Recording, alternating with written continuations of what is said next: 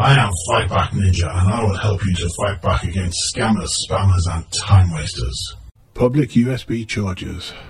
Mobile phones and many computer devices don't last very long on their battery, and if you're out and about you may find you need to find a charging point unless you've planned ahead and taken a portable battery bank with you to charge up the device. Now, in these days of coronavirus pandemic, of course, we travel a lot less, airports are largely empty and we're all supposed to be at home, but you still need to be aware of this type of scam.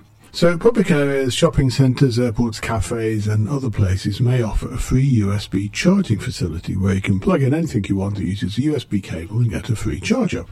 Sounds good, useful service. But scammers notice these things and want to get at the data on your device. So some criminals have taken to physically getting into unsecured charging kiosks and installing malware that can download data from your device to the criminal. You need to be very wary of any public USB charging points and do not assume that they're safe.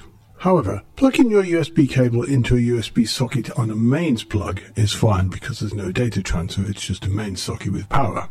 If this is of concern to you, there are things called USB data blockers which are cheaply available and they plug into your device and they ensure no data transfer can be carried out when you're busy charging it up. You can also buy what are called encrypted USB drives. Now these cost a little bit more than standard USB drives but are safer because the data is automatically encrypted when it's stored, or you can install software such as BitLocker on your computer and it'll do this, encrypt the standard USB drive for you.